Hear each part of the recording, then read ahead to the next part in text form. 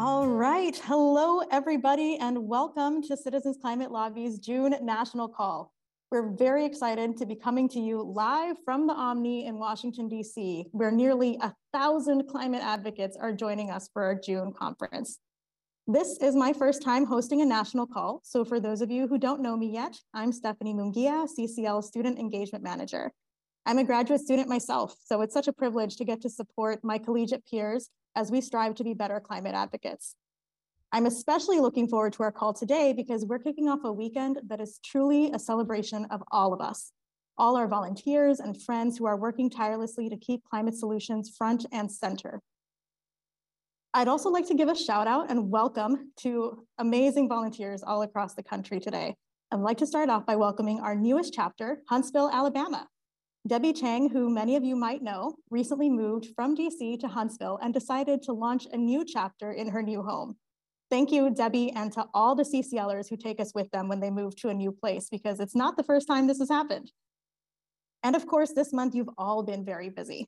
In the month of May alone, you CCLers generated 115 media articles, held 220 presentations and tabling events in your grassroots outreach, and generated 5,756 personal letters or emails to your members of Congress, all while gearing up for this conference.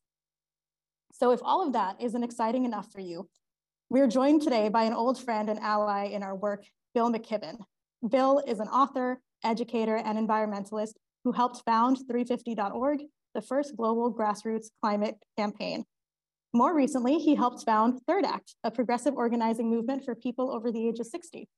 Bill, thank you so much for being here. It's truly a pleasure to have you. Well, Stephanie, what a pleasure for me. It really is fun to be with you all. You know, I think I got to speak on what might have been the very first nationwide CCL call many, many, many years ago. And I've admired and worked with many, many chapters and many points on many things over the years. And what fun to be with you. I'm also especially proud that Madeline cut at least a couple of her teeth back at 350 in Wisconsin back in the day. She moved on from 350. I have too, and now we're doing this work at Third Act, which I'll describe in a little while. Had the official announcement on Thursday from the federal government that we're now in an El Nino phase of the Pacific warming cycle for the first time in a number of years. And the consensus at the moment is that it may turn out to be a very strong El Nino. That means we're going to see a record temperature, perhaps this year, globally averaged, almost certainly in 2024. It also means we're going to see temperatures approaching or passing for the year that 1.5 degrees Celsius range that we pledged in Paris just 8 years ago to do everything we could to avoid. And really what that means is we're going to see a lot of crazy things happening because we're pushing this system into completely uncharted territory for human beings. As it gets hotter and hotter and hotter, we will see more and more and more of the effects. And that has big bearing on what we're able to accomplish or not politically.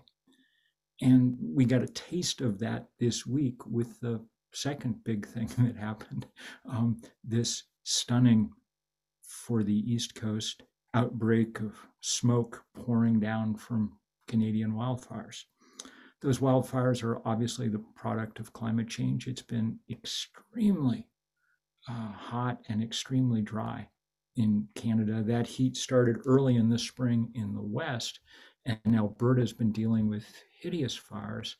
I know some of that territory because it's where the tar sands are located that we've fought so hard over the years. And towns like Fort Chipewyan, where many of the heroes of that fight lived, have been evacuated. But that fire spread anomalously to the east very quickly because of this drought and heat. Pretty soon there were truly smoky conditions in Halifax, Nova Scotia, in the normally quite wet Maritimes.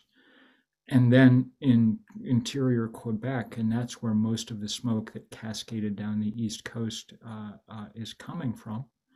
There's a kink in the jet stream that's been pushing it down. And as you know, the funky operation of the jet stream is one of the things that scientists are attributing to the rapid melt of the Arctic. But it'll be a while before we know if that's implicated here or not. It doesn't really matter. What matters is that really for the first time, the people who reside in the most powerful corridor on Earth have been reminded in a most dramatic way of what people on Earth, most people on Earth, live with almost every day.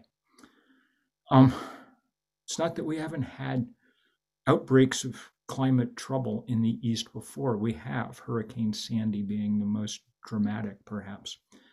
But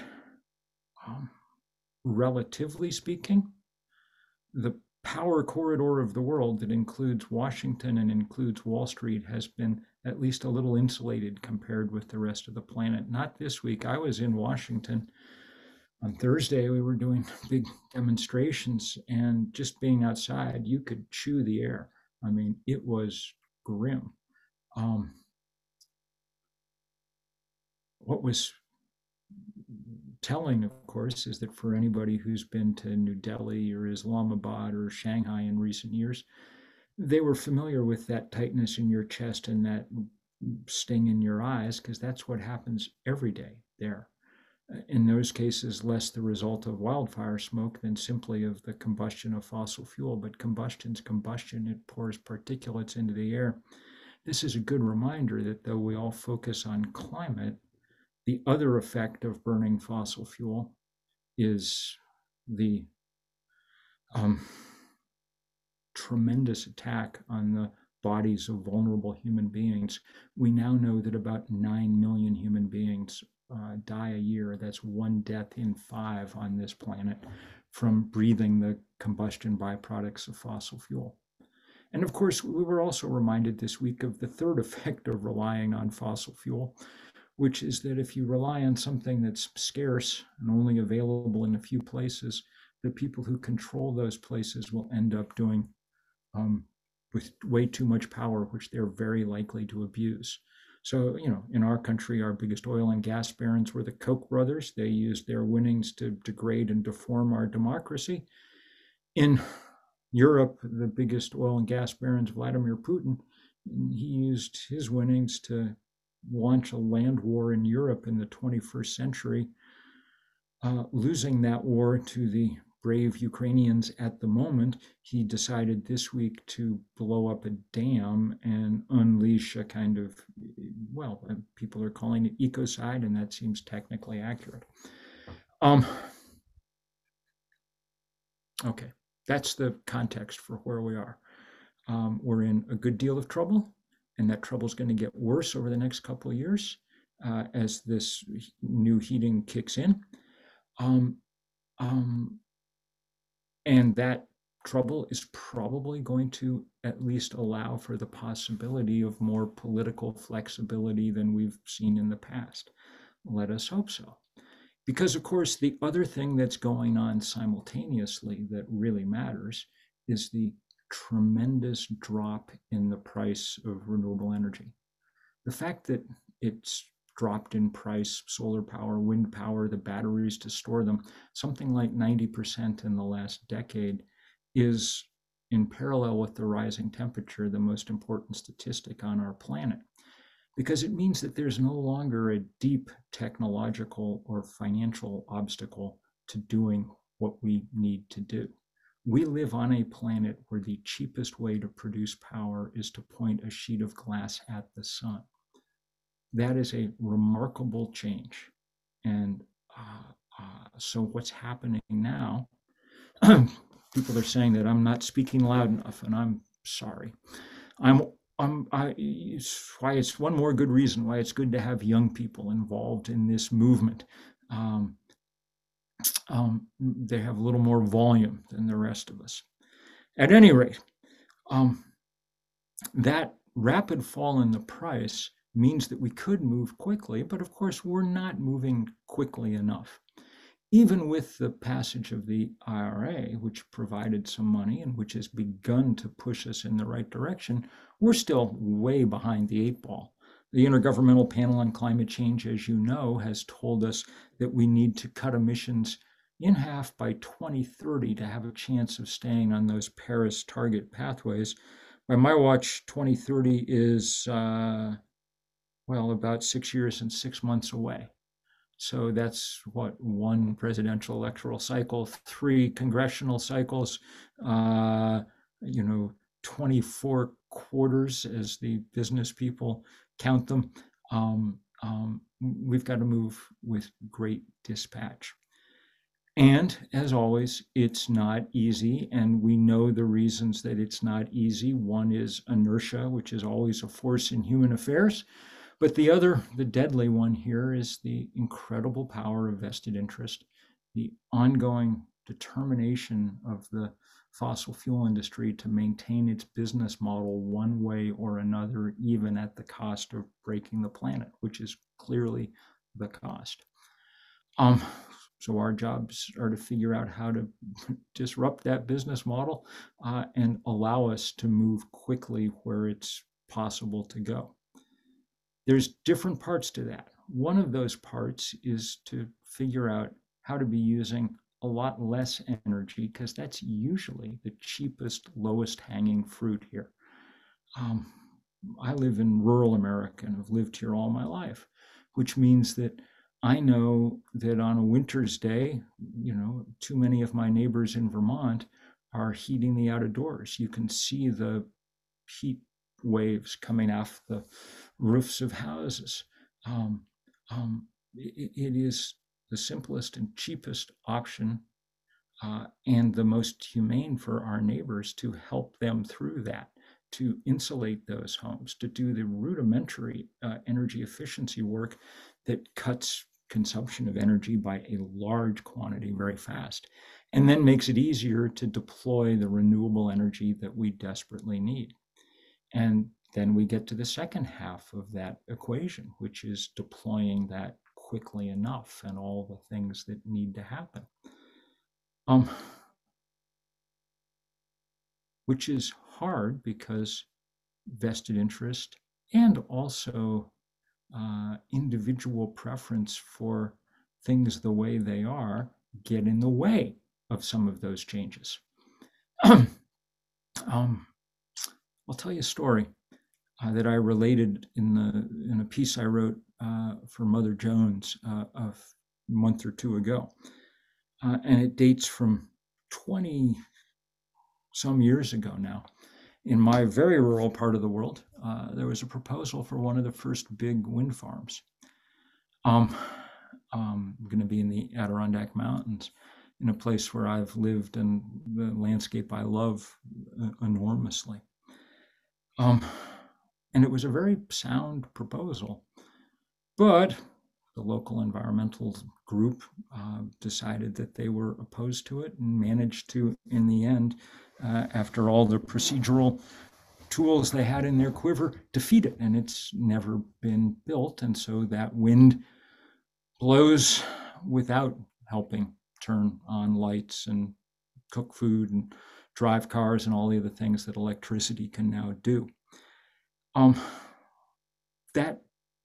fought hard to get that built, and it began a long time ago, helping me understand some of the things that we're going to need to do.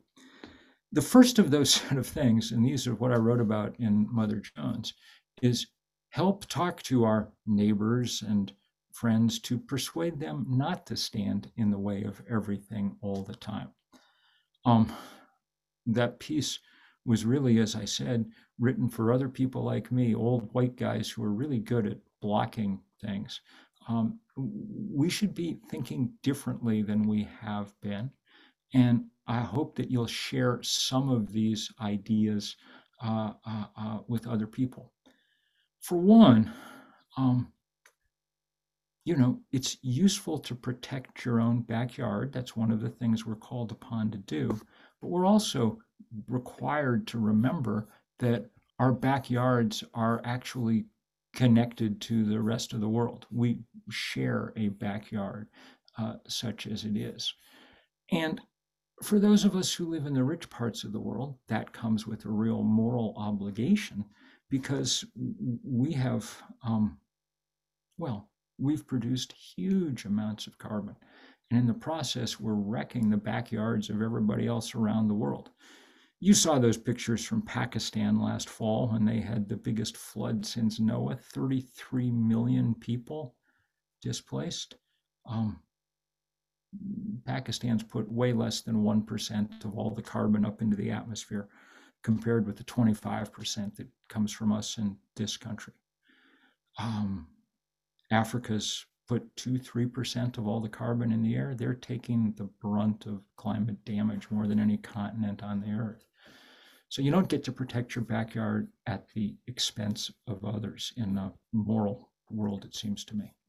And we also, by the same token, don't live just in our own particular moment. Someone may think that they have absolved themselves of climate damage by purchasing a Tesla. If you've been driving your whole life, or your parents, or your grandparents, you've got a hell of a lot of carbon to make up for it, because it's all still up there. The carbon that came out of the back of my family's Plymouth Fury when I was getting my learner's permit at the age of 15 is still up there in the atmosphere, trapping smoke, trapping heat. And so those are real reasons to lay off. And of course, the biggest reason to lay off is we're in an emergency. And in an emergency, you have to act differently than you would act in normal times. I get, to some degree, why people don't want to look at wind turbines or solar panels. But I also think that in an emergency, that becomes a luxury that we can't afford. And truthfully, it should drive us to think a little differently aesthetically than we have been thinking. I've come to think of a wind turbine on the horizon as something quite beautiful. The breeze made visible and a symbol of our willingness to take responsibility for our own needs. I think about here in Vermont, where I live, the fact that most of the time when people are coming out against putting solar panels on, they're talking about the danger to agricultural land. In Vermont and in much of the country, that means land devoted to growing corn. And if you think about it in a different way, corn is basically just another inefficient solar collector. One you have to pour a lot of nitrogen on to get it to grow, nitrogen that then washes into the water system, and in our case turns Lake Champlain green, but in the larger US case creates that huge dead zone in the Gulf of Mexico when it washes down the Mississippi. And the corn that it produces, we don't really need. We know that because most of it we use for corn syrup, or more likely ethanol, which is a complete and utter waste. The new data shows that something like 60% of all the corn in Iowa is growing essentially gasoline, but it's all so inefficient that if you took 1 or 2% of that land, covered it with solar panels, and used it to power electric cars, you'd get the same mileage out of them. So it's a powerful moment to be thinking about all this change. Sometimes this change comes under the heading of permitting reform. And I think that if we're going to be serious about permitting reform, there's just a couple of caveats to bear in mind as we do it. And I think that they're important caveats, and I've been writing about them. One is, in a rational world, it should follow as much as possible a climate test. That is, it makes no sense to make it easier to build pipelines, LNG terminals, all the things that scientists have told us 10,000 times over now we can't build more of. So a kind of even-handed permitting reform is contrary to the laws of physics at this point. And I think that's important to understand. The second thing I would say is there's no question that any kind of permitting reform needs to come with some kind of fairness test. because we know who's taken it in the chin all along from our energy system, who's gotten to live next to everything that's no good in our society. And so those people in those communities should get an extra level of say and protection about what happens going forward. Indigenous communities, environmental justice communities, that's really important to listen to them and to protect those interests as we do this. The third thing I'd say that I haven't heard as many people talking about, but I also think is going to be really helpful and important in a lot of ways, is to the degree that we can figure out how to make it easier to build projects when they have community ownership, at least in part, it's going to get much easier to do this. And man, would it be nicer to have a system that was not reliant just on giant energy corporations forever and ever. One of the things that made, say, the Danish transition to wind energy work so well was that it was quite possible for local communities, churches, labor unions, youth groups, all schools, all sorts of people to be invested in and take ownership from a lot of those projects. And the statistics about what happens when you do that are amazing. Among other things, the amount of illness and related to, say, wind turbines that people report goes straight to the ground, because now people have a stake in it. It doesn't feel like some alien thing intruding on the landscape, but rather something that you've bought into quite literally yourself. So those are the places, the things that nuances that I would think about as I thought about permitting reform going forward. We have an extraordinary amount of stuff to build, and that's going to be much of the work of the next decade or two. Figuring out how to build, how to make that transition. There's 140 million homes in this country. There's maybe 1 billion machines that have to be changed out. That's a different task than a lot of the ones we've been engaged in. It's an exciting task. It's one that allows us to do all sorts of good things, but we have to do it with justice at the forefront, and we have to do it together, and we have to do it fast. And someplace in the, intersection of all those different imperatives, hopefully there's a way through. So I'm going to stop there to deal with some questions if people would like. Stephanie, over to you. Perfect. Thank you so much, Bill, and really a great comprehensive overview of some of the challenges we're facing. I think it just makes it all the more important that so many of us are here in DC this week. So with that, I actually want you to get to see a few of our folks over in the ambassador rooms. I think Ricky's going to give you a sneak preview at how many people have joined us this week and are watching us live just down the hall. Wonderful. Oh my goodness, that is a packed room. Hello, everybody. Hi, CCL. Oh, this is fantastic. And these are just the folks who were here in person, Bill. So you got a big audience listening to you today. Thank you, as always, for using your platform to really get the word out about the importance of these climate solutions. I know we have a lot of audience questions, and you already answered a couple of the questions that I planned to ask you. So I'm actually going to toss it over to a familiar face on this call, our amazing Senior Director of Communications, Flannery, to help us get through as many of them as we can. All right, thank you, Stephanie, and thank you, Bill. You started to talk about your perspective on permitting reform, and that's very helpful. That's top of mind for our folks. That's one of the things that we will be lobbying on Capitol Hill on Tuesday. So we have one question. The most upvoted question so far is if you have a preferred permitting bill. There are many bills and proposals out there so far. Do you have a take on any of them, or are we still kind of looking for the ideal version? I think that's all sorting themselves out. That's why I gave you, for me, that list of 3 imperatives there at the end about community ownership and about justice and about a climate test that privileges clean energy over dirty energy. Obviously, the political realities intrude on all of these. So those are the things I'd be working hard to try and get into whatever form permitting reform ends up taking. Okay, great. And I appreciate you putting back in front of us the IPCC target of cutting emissions in half by 2030. And we have a bunch of different questions where people are kind of raising different solutions and wondering your perspective on them. So folks have mentioned regenerative agriculture. Some folks are asking about mining. Some folks are asking about nuclear. So what's your sense of the path forward towards cutting emissions as deeply as we need to? Well, truthfully, I think given the time that we have and given the economics, probably the most straightforward way in the immediate future is sun, wind, batteries, because they're cheap, on the shelf, affordable, ready to go, and you can put them up fast. And that's not true of other things.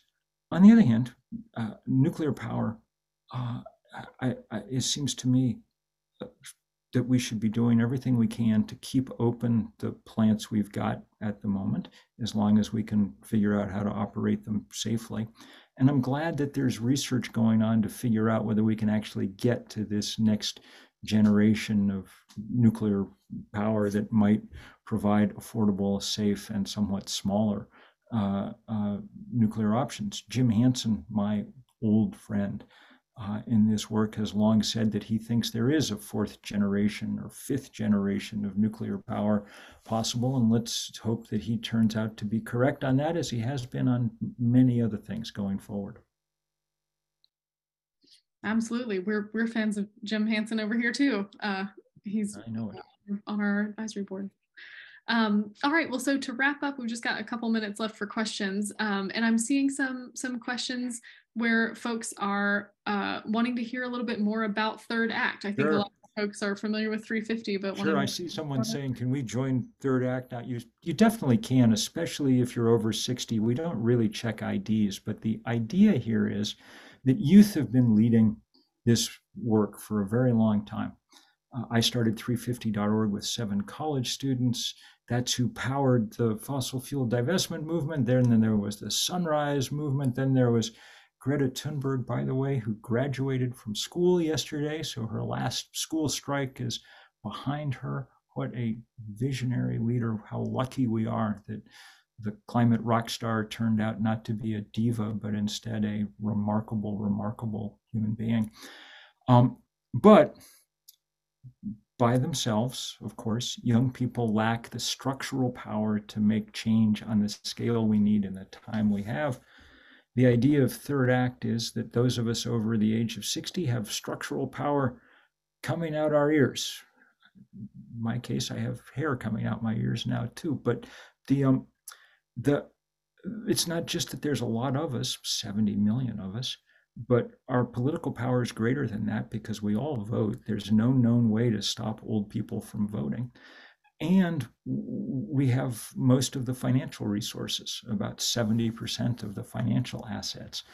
So if you want to push around Washington or Wall Street, it helps to have some people with hairlines like mine. It's been great fun watching them assemble. We're about 18 months into this, and it's become very, very big very quickly.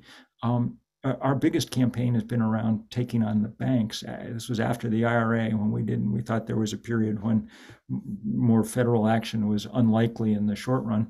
So we've been going after the big banks that are funding the fossil fuel industry, and we've had some luck there. Big series of nationwide demonstrations, which many CCLers helped with. And we'll be doing now this summer, big program to take on the public utility commissions around the country, and lots of other work. I think our symbol has kind of become the rocking chair. We've used it to good effect in a number of sit-ins now to shut down the banks and things like that for the day. And I will just say, for those of you who have something like that on your bucket list, sitting in a rocking chair is a vast improvement over sprawling on the pavement, in my experience. So come check it out. We're having a good deal of fun, and we work really closely with young people, really young people often. What we've found is that the relationship between people the age of grandchildren and grandparents is a lot less fraught than the one between people the age of children and their parents. All grandchildren, all grandparents love their grandchildren completely unconditionally, no matter what they're doing. And all grandchildren are smart enough to cut their grandparents some slack. So it turns out to be a great working relationship that we're enjoying immensely. And we'll look forward to seeing many of you helping out at Third Act, just as all kinds of third actors love helping out at the work that CCL is doing. It's going to take all of us, even those of us who sometimes feel like we're ready for a rest. Absolutely. Well, thank you so much, Bill. I'm going to pass it back over to Stephanie now. Perfect. Thank you so much. And thank you to our audience for these great questions. Every single month, you always bring great insights to the conversation. Bill, it's a privilege to know that if it is going to take all of us, you are right alongside with us and helping us get more people engaged. It's really such a critical journey we're on right now towards clean energy permitting reform. And I think you've given us great insight for really how to advocate for that in a just and equitable way as we go to the Hill on Tuesday. Take care, y'all. And many thanks, Stephanie. Absolutely. So now let's shift gears a little bit and take a look at what we're doing this month. First off, we're asking you to practice talking about CCL's clean energy permitting reform principles.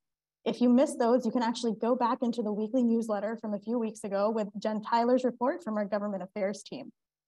Even if you're not with us in DC this weekend, there's also plenty of opportunities to get in on the action by helping to amplify what we're doing here together. You can write to Congress and keep up the pressure for more comprehensive, bipartisan clean energy permitting reform that will help us really deliver on the promise of a just clean energy transition and hit those targets that Bill was just talking about.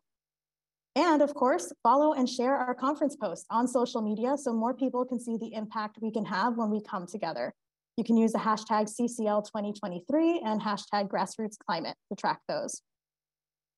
Now, we're only able to do this great work because of the support of donors like many of you listening today. We've heard so many creative ideas from our chapters for fundraisers like pickleball tournaments with elected officials. We're seeing some chatter about that in the forums on community, so go there for more information. We're going to ask you to keep thinking outside the box like that and help us fundraise this summer. Of course, the real lifeblood of CCL is our relationships, and this is the area of our action sheet that I'm most excited about. I was just speaking to one of our campus chapter leaders at William and Mary last week about the moment that his chapter really took off. And he said it was when they turned, quote, radically toward each other. So thank you, Philip, for the inspiration. If you want to supercharge your relationship building, host a potluck this month to plan your summer outreach and turn radically toward each other while you're there. We've also learned from you all in the field how important it is to welcome new volunteers right away and to give them a community to belong to. So this month, try pairing up your new recruits so they can get to know us together. Now, I'm going to exercise a little bit of host privileges to do something we can only do at this national call one time per year. Invite real people in person to share what they're excited for this weekend. So I've invited a couple of our amazing interns to share why they're here, what they've been doing with CCL, and what they're most looking forward to.